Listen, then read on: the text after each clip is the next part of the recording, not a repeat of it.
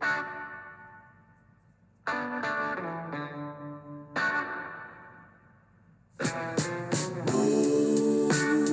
morning and welcome to the Marcus Today pre-market podcast. My name is Henry Jennings. It is Friday the 5th of May. Thank God it's Friday, and as usual, with all the information contained in this podcast, it is general advice only. Please contact your own financial advisor regarding any of the thoughts, ideas or insights in this podcast. All right, well, let's go straight away to the scores on the doors as usual. And luckily, the resource conference has finished, so you have me back on deck today for this morning's podcast and, of course, this afternoon's end of day podcast, which unfortunately I wasn't able to do yesterday due to other commitments. But anyway, let's look at the numbers. Dow Jones falling, three little ducks, 222. It's my old telephone number once upon a time, down 0.66%, 33,310. It had a high of minus 141, a low of 404 down, so at least we were off the lows. The Nasdaq was up 0.18%, 22 points to 12,329. The S&P 500 in the middle for diddle, up, or rather down 7 points, or 0.17% down. So we had the S&P down, the Dow Jones down, VIX Volatility Index up 2.8%, 16.93, still languishing around. It needs to have a long, hard look at itself. ASX SPI Futures down 8 points, or 0.11%. We had a 4-point loss yesterday, so we're going into the weekend with a spectacularly exciting day in front of us, that's for sure. Looking across at the European markets, we had the Stoxx 600 unchanged, FTSE down 0.14, Germany down 0.4, France up 0.3, Spain up 0.2, so nothing very exciting there either. US stocks trading, Apple up 0.1, Meta, the artist formerly known as Facebook, up 1.2%. Google still following on from that good AI product they've been talking about. Google up 4.3%, Microsoft down 0.7%, Amazon up 1.8%, Tesla up 2.1%, Netflix up 2.8%, US banks, still issues around US regional banks infecting there. JP Morgan down 0.3%, Citigroup down 0.7%, Goldman down 0.6%, Bank of America up 0.3%, Wells Fargo up 0.1%, and Block, the artist formerly known as Square, down 0.4%, Exxon Mobil down 1.8%, General Motors up 0.12%, and Walmart up 0.37%. In European banks, UBS used to be Smart, down 0.7%, Deutsche down 1.3%, Barclays up 0.17%. Disney was the big drag on the Dow, that fell 8%. So much for Bob Iger. After the media giant released its fiscal second quarter results, we did see it fall after hours when it did report the previous day, but obviously that carrying through into normal trading. Streaming division narrowed its losses, but it was dealt a harsh blow with subscriber growth falling away substantially. It also announced it would take on impairment charges of 1.5 to 1.8 billion as it removes more content from its streaming platform. Worries about regional banks again. PacWest Bancorp said on Thursday, or yesterday, in a regulatory filing that deposits fell 9.5% during the week of May the 5th, and PacWest shares dropped 22%. The bank said it had access to 15 billion in immediate liquidity if needed. We also got some numbers out from the US on the economic front. We got jobless figures rising. This is the highest rise since 2021, which isn't that long ago, to be honest. 264,000 for May. But the analysts say the employment market remains healthy. The US Labour Department report showed Producer Price Index, PPI, rose 2.3% in April from a year earlier. That was slightly below expectations of 2.4%. So we are seeing the US economy slow. Those jobs numbers are pointing to that, the PPI pointing to that, and the CPI pointing to that. So certainly a pause seems the most likely outcome from the next Fed meeting, especially given the shenanigans that are going on in Washington over the debt limit, which of course in theory expires on June the 1st when the government in the US runs out of money.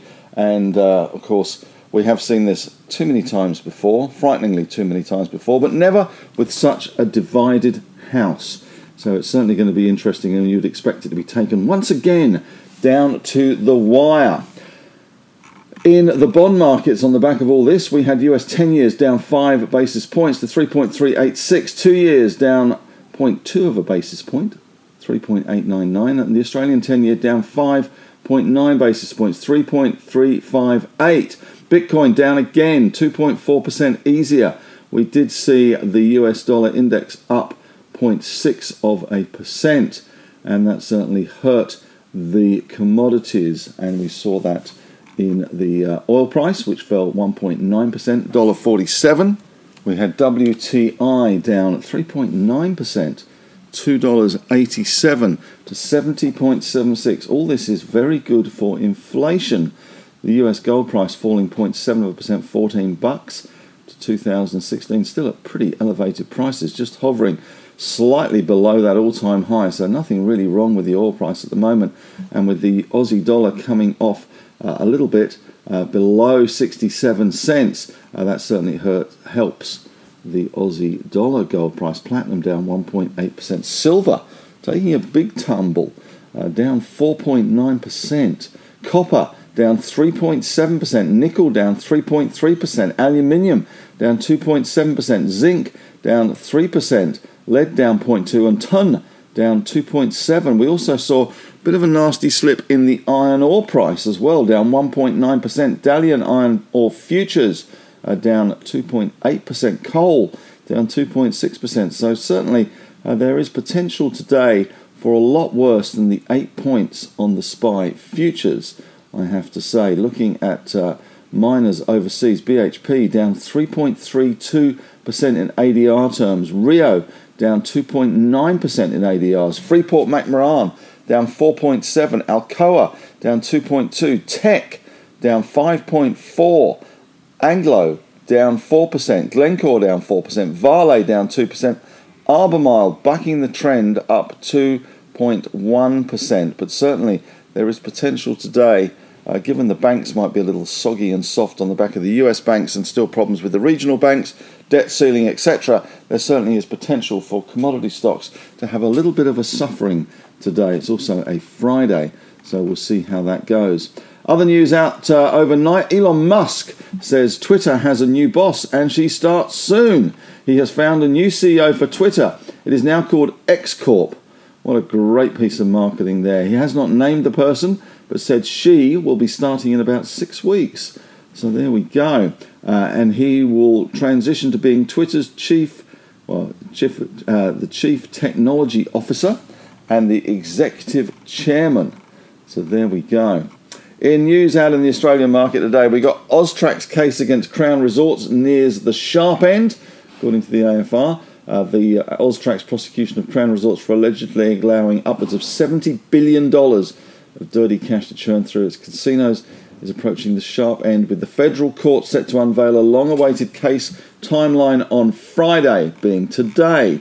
We also have QBE upgrading the outlook today on supportive interest rates. It's upgraded its gross written premium growth to 10% for fiscal 2023 from a range of 5 to 9%. So that is good. Gross written premium, of course, we are seeing price rises in insurance, and we're also seeing interest rates higher. The GWP, it's not a football team, in the first quarter of 2023 jumped 11% from the previous quarter, or 14% in constant currency. So some good news for them. Usually QBE disappoints or surprises with disappointment. Looks like this is a surprise with a little bit of the opposite of disappointment, a bit of appointment. News Corp has revenue slipping due to challenging housing markets in the US and Australia weighed the digital real estate services segment.